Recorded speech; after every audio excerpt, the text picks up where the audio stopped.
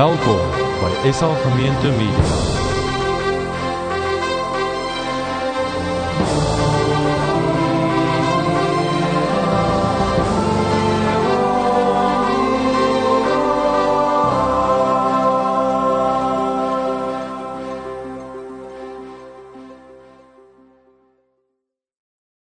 Ons maak ons Bybels oop by Romeine hoofstuk 8.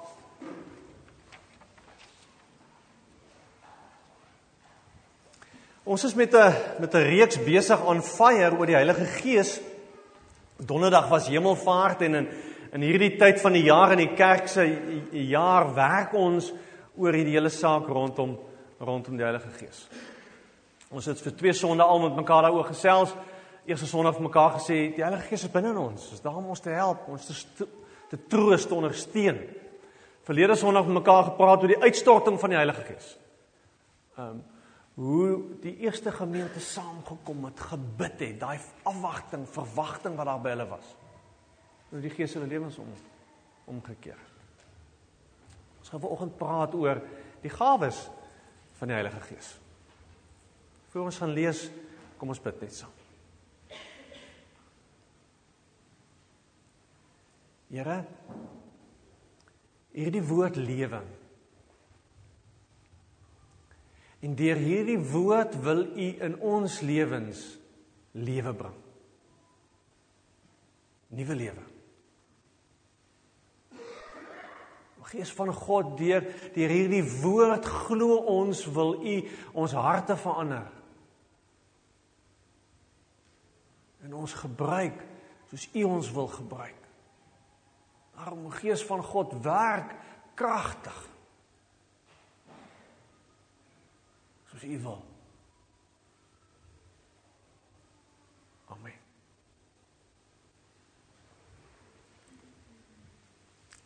Ons begin lees ons gaan 2 gedeeltes lees. Romeine 12 en dan 1 Korintiërs 12. Romeine 12 vers 1. En nou doen ek 'n beroep op julle medegelowiges op grond van die groot ontferming van God. Gee julle self aan God as lewende en heilige offers wat vir hom aanneemlik is. Dit is die wesenlike van die godsdiens wat julle moet beoefen. Een van die Engelse vertaling sê, this is your true act of worship. Vers 2. Julle moenie aan hierdie sondige wêreld gelyk word nie, maar laat God julle verander deur julle denke te vernuwe. Dan sal julle ook kan onderskei wat die wil van God is, wat vir hom goed en aanneemlik en volmaak is.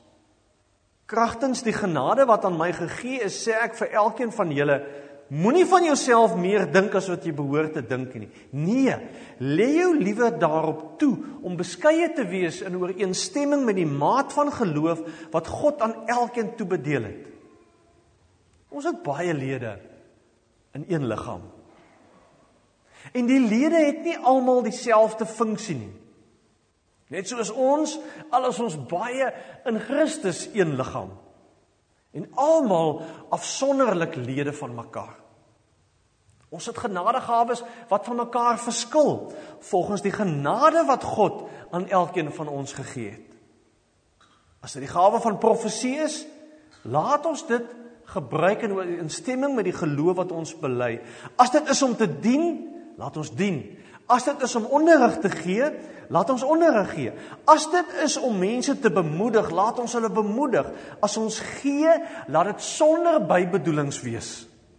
As ons leiding gee, dan met toewyding. As ons ander help, dan met blymoedigheid. Hou jy aan daar? Ons gaan terugkom soontoe. Dan blaas om na 1 Korintiërs 12, vers 1. Wat die gawes van die Gees betref, broers, medegelowiges, wil ek hê dat julle ingelig moet wees. Julle weet dat toe julle nog heidene was, julle blindelings na stom afgode meegevoer is. Daarom wil ek hê julle moet weet dat iemand wat sê vervloek is Jesus, nie deur die Gees van God praat. En niemand kan sê Jesus is die Here nie, behalwe deur die Gees. Daar is 'n verskeidenheid van genadegawes, maar dit is dieselfde Gees wat dit gee. Daar is 'n verskeidenheid van bedieninge, maar dit is dieselfde Here wat die opdrag gee. Daar is 'n verskeidenheid kragtige werkinge, maar dit is dieselfde God wat alles in almal tot stand bring. Aan elkeen afsonderlik word 'n werking van die Gees gegee tot voordeel van almal. Aan die een word deur die Gees die gawe gegee om 'n woord van wysheid te praat. Aan 'n ander 'n woord van kennis deur dieselfde Gees. Aan een geloof deur dieselfde Gees. Aan 'n ander genadegawes van gesondmaking deur die een Gees. Aan die een gee die krag om wonders te doen. Aan 'n ander die gawe om te profeteer. En aan nog 'n ander die gawe om tussen die geeste te onderskei. Aan nog een gee hy die gawe om ongewone tale of klanke te gebruik. En aan 'n ander om dit uit te lê.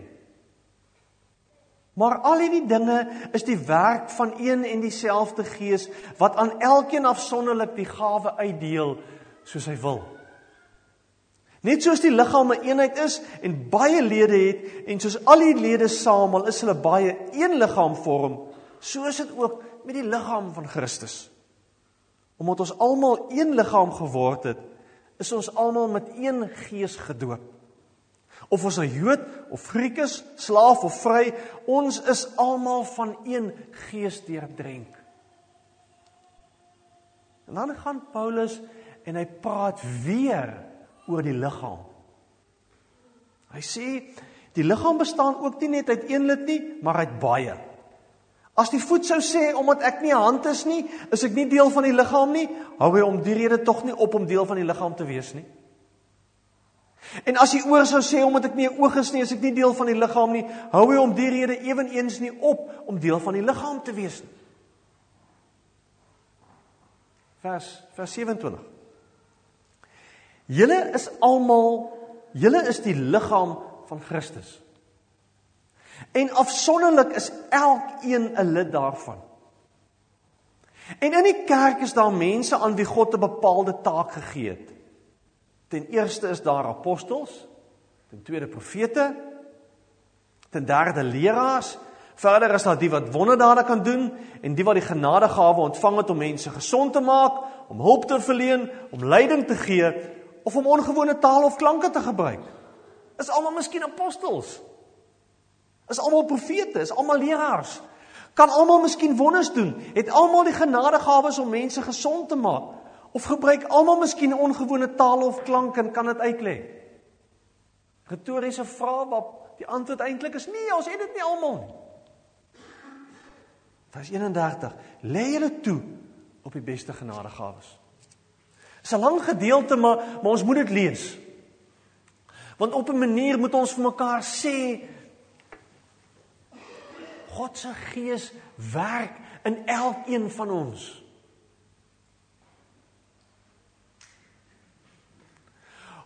Ons moet vir mekaar sê, God se Gees gee vir ons ongelooflike gawes. Hier het ons gelees, 2, 3 lyste daarvan. Gawes, bedieninge, kragtige werkinge. Daar's dit.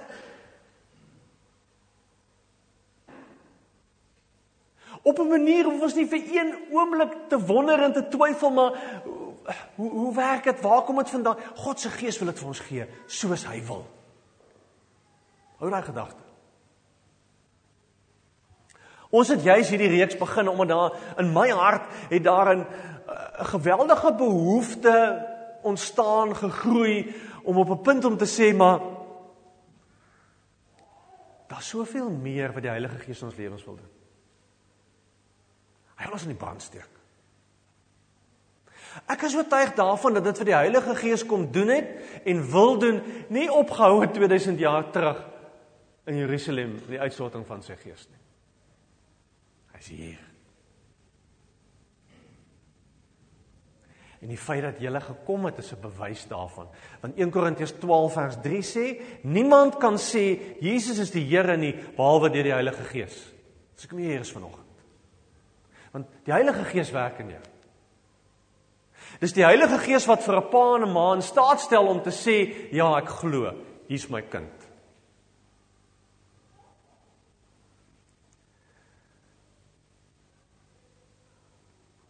ding waarmee ek worstel. So hoekom is ons lou warm? Hoekom sukkel ons om gedissiplineerd te wees? Hoekom sukkel ons om toegewy te bly? Hoekom is sonde dan so groot ding? Hoekom sukkel ons in verhoudings met mense? En dit terwyl die kragtige werking van God tot ons beskikking is. Hoe werk dit?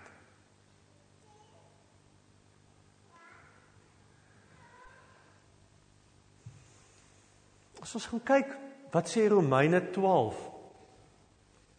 Dan sê Romeine 12 vers 1, ek wil hê julle moet weer omblaas soontoe. Romeine 12 vers 1 sê, aangrypende ding.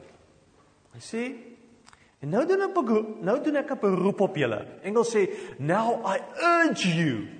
Gee miskien bietjie meer van die bedoeling van die woord weer. Ek vra vir julle baie mooi, ek urge julle. Op grond van die groot ontferming van God, gee julle self aan God as lewende en heilige offers wat vir hom aanneemlik is. Give yourself, your bodies, as a living sacrifice. Wat is 'n offer? Ons ken nie die offerkultuur so goed nie, want ons leef 2000 jaar later. 'n Offer wat hulle gebring het, is iets wat hulle tempel toe gebring het, wat hulle verbrand het, om te sê, betaal vir iets, verskoning te maak vir iets, om verhouding met die Here te probeer regstel, maar iets wat doodgemaak is. En nou kom Paulus en hy sê, as julle wil weet hoe werk 'n verhouding met die Here, dan moet jy eers verstaan hoe werk doodgaan. Dis wat hy sê. Doodgaan.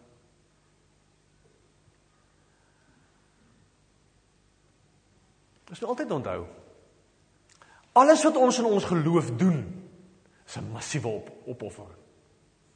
Kom nie van self nie. Jy het nie vanoggend wonderbaarlik wakker geword en opgestaan en jou klere is in jou lyf op 'n wonderbaarlike manier en jy het jy weet nie, jy het in 'n kar beland en nou is jy hier nie. Dit is 'n keuse wat jy gemaak het vanoggend. OK? Dis 'n keuse wat jy elke dag maak om te leef. Soos die Here wil hê jy moet leef. Dis 'n keuse. Iemand het eendag gesê, as ons hierdie stuk lees, is dit fantasties om dit te lees, maar ons groot probleem is, hierdie offer wat ons is, klim die heeltyd van die altaar af. Want ons wil nie offer nie. Ons wil nie doodgaan nie. Ons wil nie sterf nie. Die werkwoordtyd wat hier gebruik word, impliseer, dis 'n voortdurende, aanhoudende handeling. Dis nie hierdie een groot ding wat jy een keer in jou lewe doen en nou is alles reg. Dis elke dag. Dis 'n voortdurende doodgaan. Dis 'n voortdurende sterf. Julle wat? Om jou oop te stel vir God se gees om te werk. Om die gawes wat die Here vir jou gegee het te gebruik. Om hier te dien. Dis 'n massiewe opoffering. Dis doodgaan. Dis nie ons natuurlike keuse nie.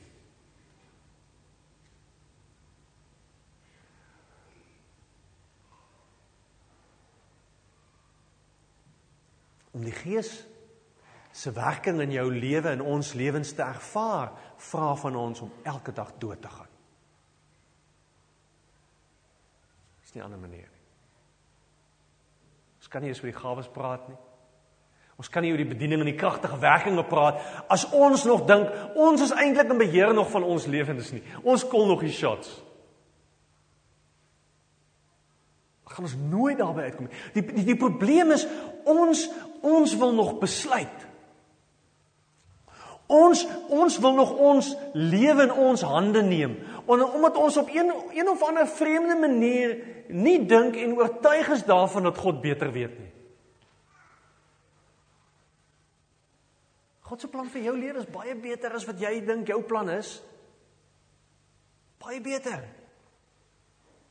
God se droom vir jou lewe is baie groter as wat jy dink. God se droom vir klein Ellie se lewe is baie groter as wat haar pa en haar ma en haar oupa en haar ouma kan dink. En hoekom vat ons dit dan terug en dan tree ons op en maak ons keuses asof ons dink ons weet beter. Ons weet nie beter nie.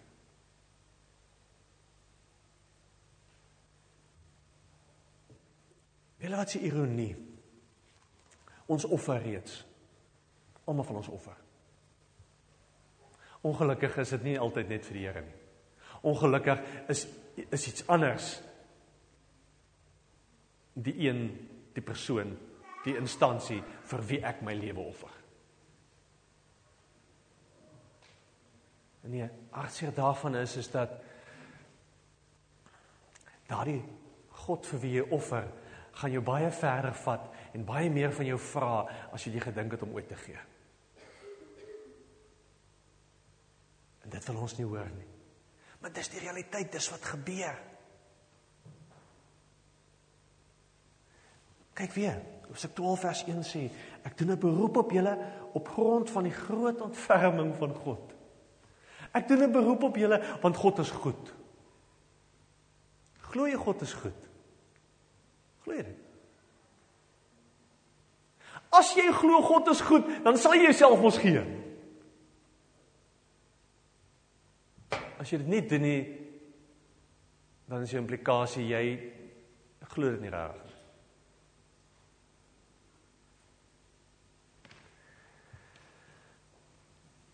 As ons dit verstaan, kan ons praat oor gawes. Want dan is ons lewens nie meer ons lewens nie. Dis weggegee.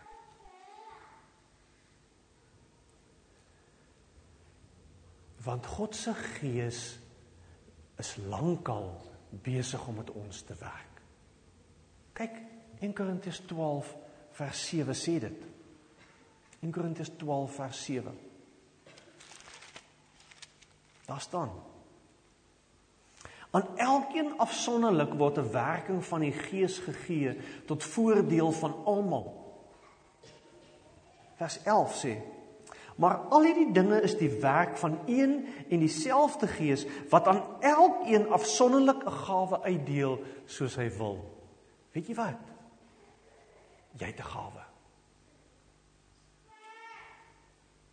Hier staan dit. Die Bybel sê dit. Die Heilige Gees gee aan elkeen afsonderlik soos hy wil.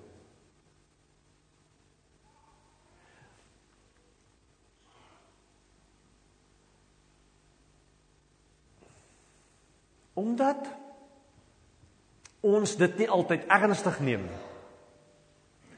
Omdat ons nie onsself wil offer nie, gebeur daar niks. En nou om dit vir ons duideliker te maak, gebruik Paulus op 2 plekke 'n baie interessante beeld. Andrei, speel gou vir ons daai kort YouTube klip. Kom ons kyk gou 'n bietjie na hierdie kort snit.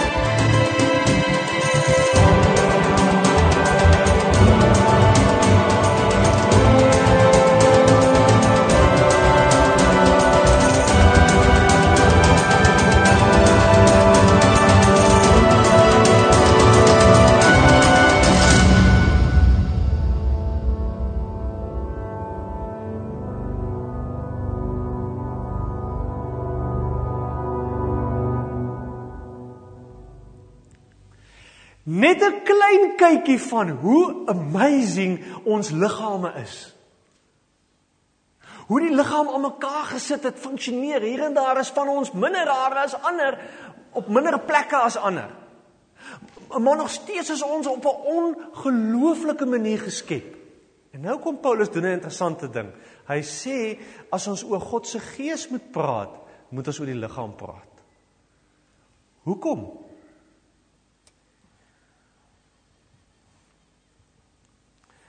Paulus kom sê dat as ons nie verstaan dat ons deel is van 'n liggaam nie, dan verstaan ons gawes nie reg nie. Want ons moet kan ontdek en kan glo dat hierdie gawes nie hierdie vreemde goed is wat ergens op 'n vreemde manier van bo af op ons afkom nie. Ons het dit nodig vir hierdie liggaam om nie gebreklik gestremd te wees nie. Ons kan nie daarsonder nie. In 1 Korintiërs 12 vers 12 tot 27 is daar 'n lang lys van hoe die liggaam werk, hoe die liggaam aan mekaar gesit is. In Romeine 12 vers 4 sê Paulus, ons het baie lede in een liggaam en die lede het nie almal dieselfde funksie nie. Net soos ons al is ons baie ingerus is een liggaam, almal afsonderlik lede van mekaar. Wat sê Paulus? Paulus sê, weet julle wat? Jy's uniek. Daar's net een van jou wat daai vingerafdruk het wat jy het. Daar's niemand soos jy nie. Met ander woorde, daar's sekere goed wat net jy kan doen. Niemand anders nie. Daar's sekere goed wat net jy in hierdie gemeente kan doen. Niemand anders nie. As jy dit nie gaan doen nie, gaan dit nie gebeur nie. As jy dit nie gaan is nie, gaan hierdie liggaam gestremd raak. Wat Paulus sê. Hy sê, ons het verskillende gawes. Ons weet dit, man, kyk hier rondom my, almal lyk verskillend. Klere lyk anders, style lyk anders, voorkeure lyk anders, selfs ouens wat vir die Vrystaat rugby skree. Dis verskillend, ons is verskillend. Ons gawes verskil. Ons bedieninge verskil. Die kragtige werking wat God in jou lewe mee besig is, lyk anders as die kragtige werking wat hy met iemand anders se lewens mee besig is.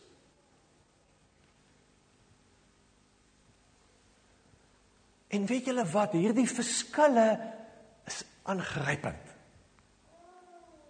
Want dit maak ons beter. Vir baie jare worstel die kerk verskriklik met hierdie ding. Want ek wil saam met ouens wees wat soos ek is. En die hele tyd sien ons hoe skeer kerke uit. En ons is op die einde van die dag almal liggame wat gestremd is. Hierdie liggaam het julle elkeen se uniekheid nodig om gesond te wees. Het jou unieke gawe nodig om gesond te wees. Want sonder jou gawe, sonder dit wat jy bring en dit wat jy moet doen, kan ons nie normaal funksioneer nie.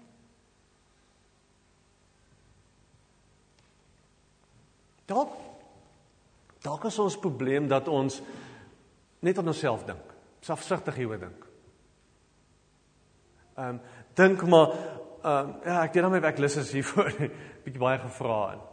Dan is jy maar weer besig om ergens anders te gaan offer. Dis maar wat dit is. Geloof is nog altyd 'n geweldige privaat en persoonlike saak.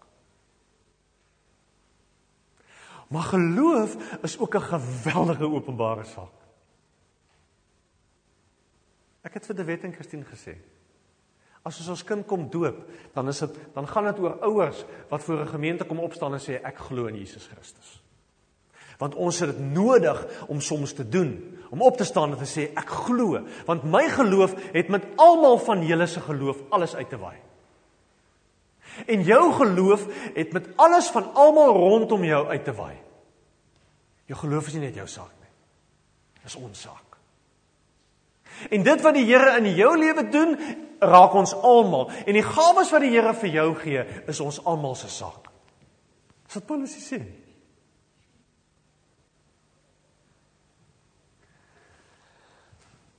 Hy skryf dit mooi, jy kan het gelees, as 'n voet, nou dink hy, wil nie meer voet wees nie. Wie gaan voet wees in die liggaam? En as die oog besluit, ek gaan nou op 'n oog wees, wie gaan kyk? En as die oor nie meer wil hoor nie, hoe gaan ons hoor? En as jy nie met jou gawe gaan kom nie, wie gaan dit doen? Wie gaan bid? Wie gaan dien? Wie gaan opstaan en profeteer?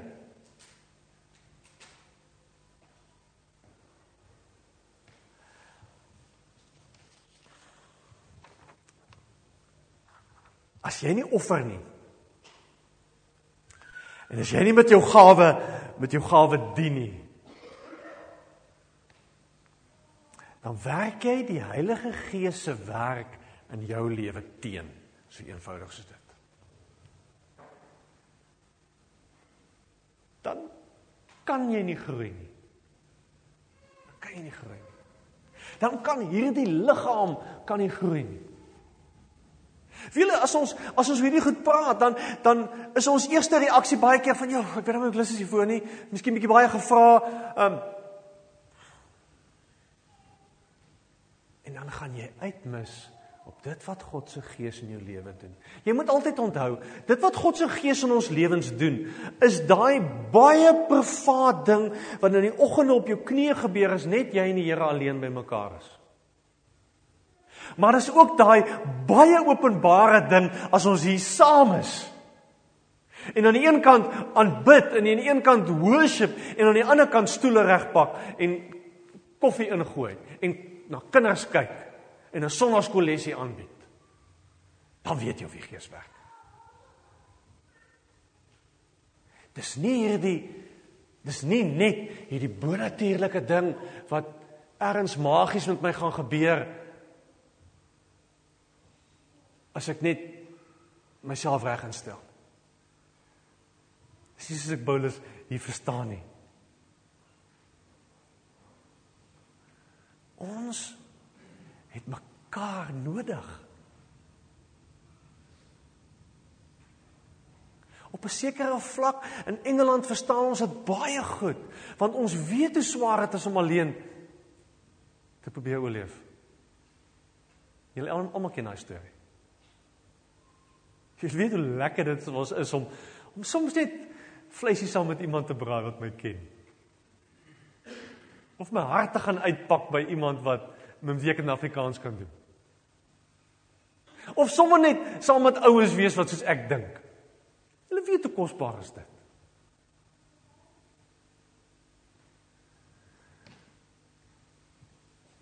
Julle wat baie interessant is, blaai terug, die Bybel is oop, blaai terug na Romeine 12 toe. Romeine 12 het ons nou gelees, van vers 1 tot by vers 8, wat hy praat oor die gawes, en hoe ons die liggaam moet reg verstaan, en dan is daar vers 9, 'n interessante vers, dan gaan hy dadelik oor, en dan sê hy, right, die liefde moet opreg wees. Stop. Kom ons blaai om na 1 Korintiërs 13, 12 toe. In 1 Korintiërs 12 praat Paulus dieselfde. Hy praat oor die Gees, hy praat oor die gawes, hy praat oor die liggaam, hoe die liggaam moet funksioneer. En dan sê hy, eerste vers, eerste hoofstuk 13 vers 1, nou wys ek julle die allerbeste weg. En hy praat oor die liefde. Dan is die tweede ding wat ons moet verstaan. Ons is 'n liggaam. As ons die Heilige Gees se werking in ons lewens ernstig opvat, of miskien moet ek dit anders omstel. Waaraan meet jy gewoonlik die vervulling met die Heilige Gees? Paulus sê, al hierdie gawes, al hierdie kragtige werking, is great. Kom ons gaan meet dit aan ons liefde vir mense. Kom ons gaan meet dit aan liefde. En dis hoe jy weet, of iemand se lewe vervul is met die Heilige Gees. Soveel liefde is in daai persoon. Nie, hoe reg is hy nie, of sy nie. Hoeveel liefde is daar? Verstaan julle hoekom Jesus kom, en as hulle vir Jesus vra en sê, Here, wat's die heel belangrikste in die wet? Dan sê hy, moet vir my lief wees. En jou naaste lief wees soos jouself. Paulus sê, weet julle, ek kan met julle praat oor die gawes, en ek kan met praat oor die liggaam ding, en ek kan met praat oor jou verantwoordelikheid, en ek kan met praat oor jy jouself moet opoffer. Maar as jy die liefde gaan mis, dan mis jy alles. Mis jy alles.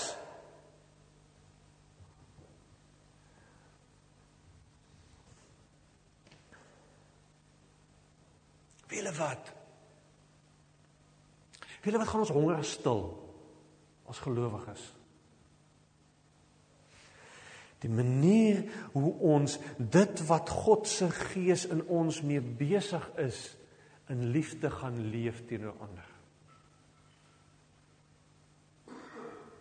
Ek luister vanoggend op pad hiernatoe, praat hulle met die vorige aartsbiskop van Canterbury, Dr. Rowan Williams. Hulle vra te vir hom, maar dink hy Christendom gaan op 'n call 'n kleiner impak begin maak op die wêreld? Hy sê toe interessante ding, hy sê nee. Dit het nog altyd 'n impak gemaak. En weet julle, as ons dit gaan ernstig vat, hierdie saak, dan gaan ons geloof altyd 'n impak hê. Niemand kan daarby verbykom as jy vir hulle lief is. Niemand kan daarby verbykom. Ons hoef nie argumente te wen nie. Ons hoef nie redenasies, oortuigings, die beste antwoorde en verklaringe te hê nie. Ons moet toelaat dat die Heilige Gees ons harte verander. En in liefde begin leef met mense. En dan gaan jy nou daaroor preek nie, maar gaan lees 1 Korintiërs 13 uit daai angle uit. Gaan lees die res van Romeine 12 uit daai angle uit.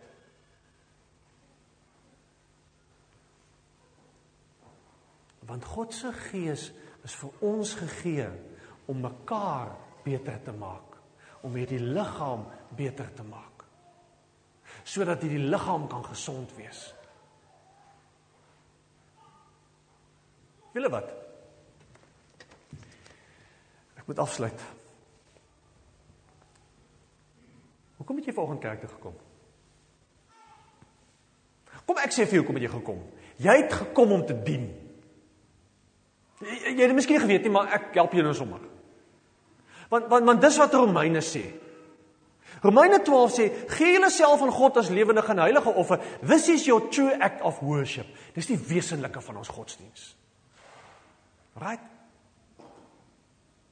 As ons hierdie beeld van die liggaam van Jesus ernstig opneem, as ons hierdie ding van die werk van die Heilige Gees in ons lewens ernstig opneem, kan niemand passief kerk toe kom, net om hier te kom sit en net om jou batterye te kom charge, sodat jy kans het om môre weer aan te gaan nie.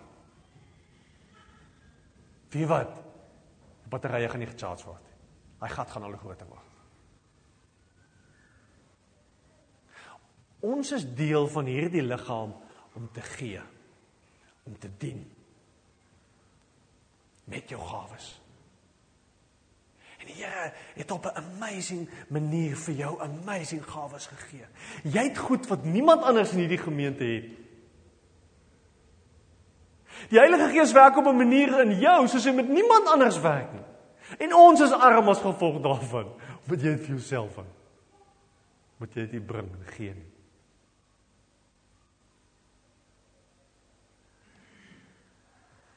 Jesus sê in Markus 10 vers 45, as hy en sy disippels 'n lang gesprek het oor disippelskap en waaroor gaan dit regtig, dan sê hy, die Seun van die mens het nie gekom om gedien te word nie, maar om te dien.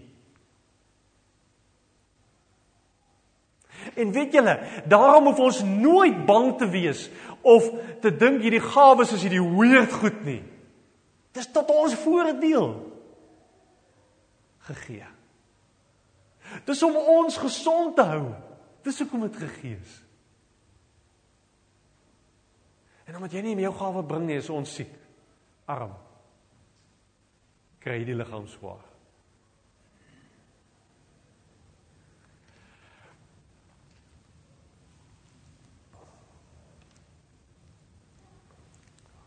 Die Heilige Gees se plan vir jou lewe is om jou gesond te maak.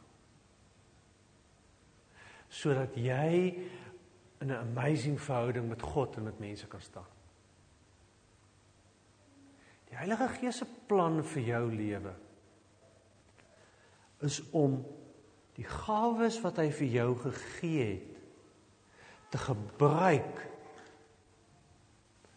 sodat ander mense 'n amazing verhouding met hom kan hê. En dis die challenge.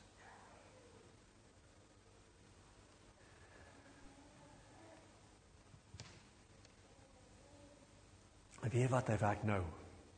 Hy werk klaar in jou hart. So moenie wonder daaroor, hy werk klaar in jou hart. In hierdie gemeente werk dit op 'n amazing manier. Hier's mense in hierdie gemeente wat op 'n amazing manier dien. Wat dit verstaan het al. Ek was in my lewe nog nooit in 'n gemeente waar soveel mense gekom het en gesê het, ek bring my deel. En wiele, as ek so kyk, so ry na ry, dan sien ek mense wat ergens kinders opgepas het, tee geskink het, stoele reggepak het. So gaan ek deur, geld getel het. So sien ek julle, siek gemaak het. Ek sien dit. Ek weet, is baie vele wat verstaan. Is baie vele wat sit met 'n ek dien, besig om te sterf hempie op. Dit staan net crew staan net daarvoor. Is baie vele wat dit verstaan.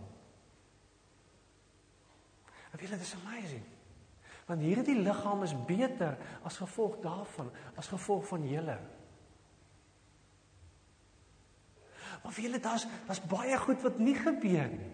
Stop net eens daar. Hier sit ouens hierso wat leiers is in ons gemeente, selleiers is. Wat opgestaan en gesê het, die gawe van leiding gaan ek vat, ek gaan voorloop. Ek gaan ouens sorg dat hulle by mekaar kom en lees en bid. It's amazing. Wat jy dit doen, wow. Vir julle is mense hierso, by ons in die gemeente wie se lewe hierdie kerk is. Daar staan Valerie daar agter, wat amper elke Sondag daar staan.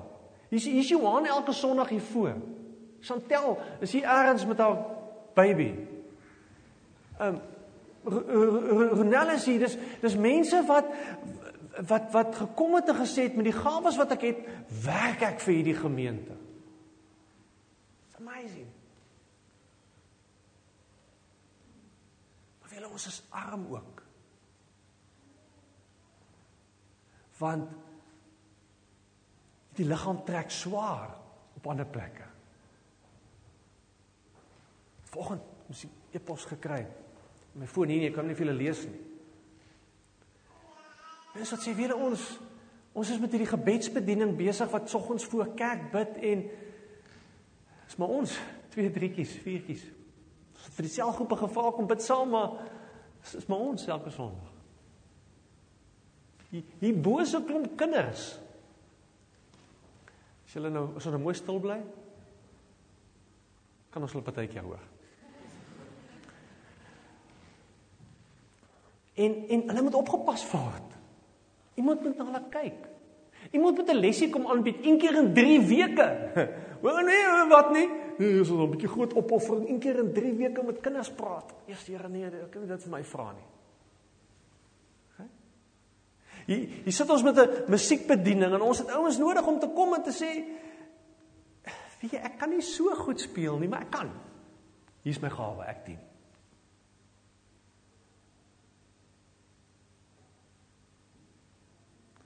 Waar's daai volgende slide? Ons het sommer net gou gaan kyk en gesê, waar het ons die goed, waar is daar mense wat goed moet doen?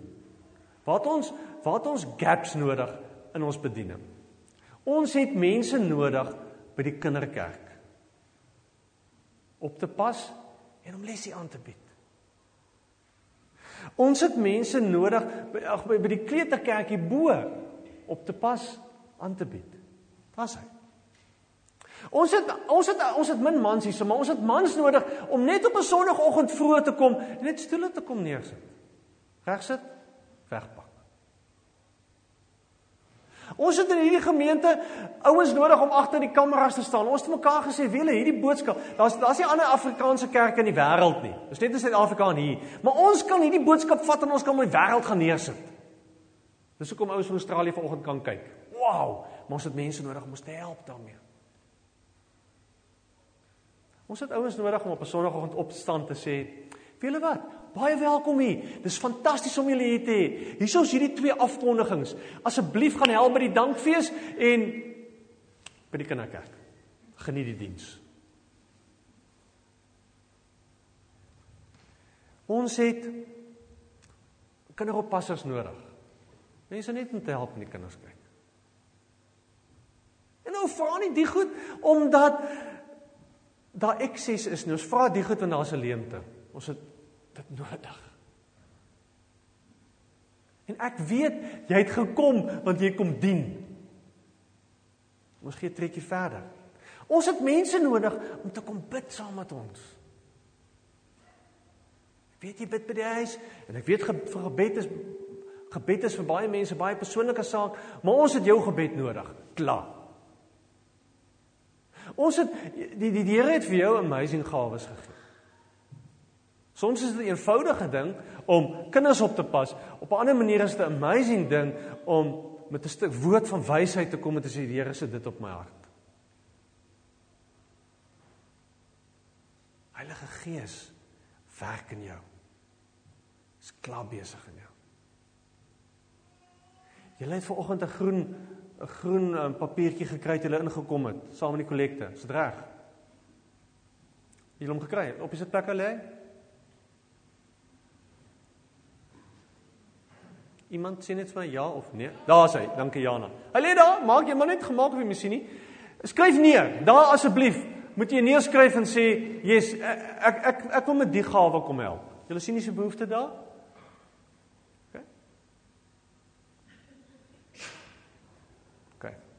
Kom ons raak stil.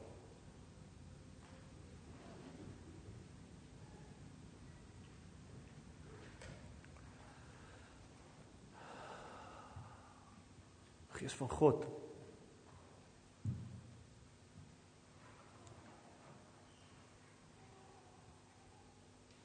U het elkeen van ons op 'n amazing manier gemaak. Aan mekaar gesit. Die skoot van ons moeder ons al gevorm.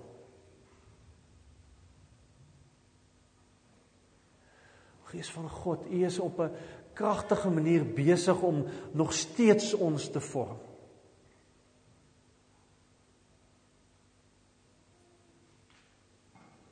Nou Gees van God, op 'n kragtige manier is U besig om ons toe te rus, om vir ons gawes te gee, sodat hierdie liggaam kan gesond wees.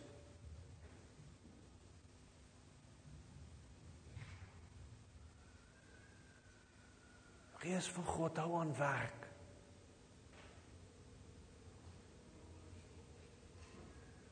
Vat ons lewens, ons offer dit weer vir oggend. Ons gee onsself weer weg. Vat ons hande. Maak dit sterk. Neem ons voete met bereidwilligheid vir U werk, Here.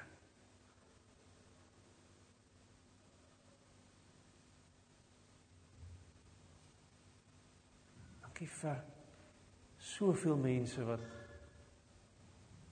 soveel gee, Here. Van hulle self, van hulle tyd, van hulle gawes, van hulle geld. Dankie Here vir soveel mense wat op 'n Sondag kom en kom werk, kom dien, kom sterf. Dankie vir hierdie gemeente waarvan ek mag deel wees, Here. En hoe ek en elkeen wat erns maak hiermee se lewe iets kan sien van Gees, hierdie mens verander het. Gees van God, verander ons. Hou aan om ons te verander.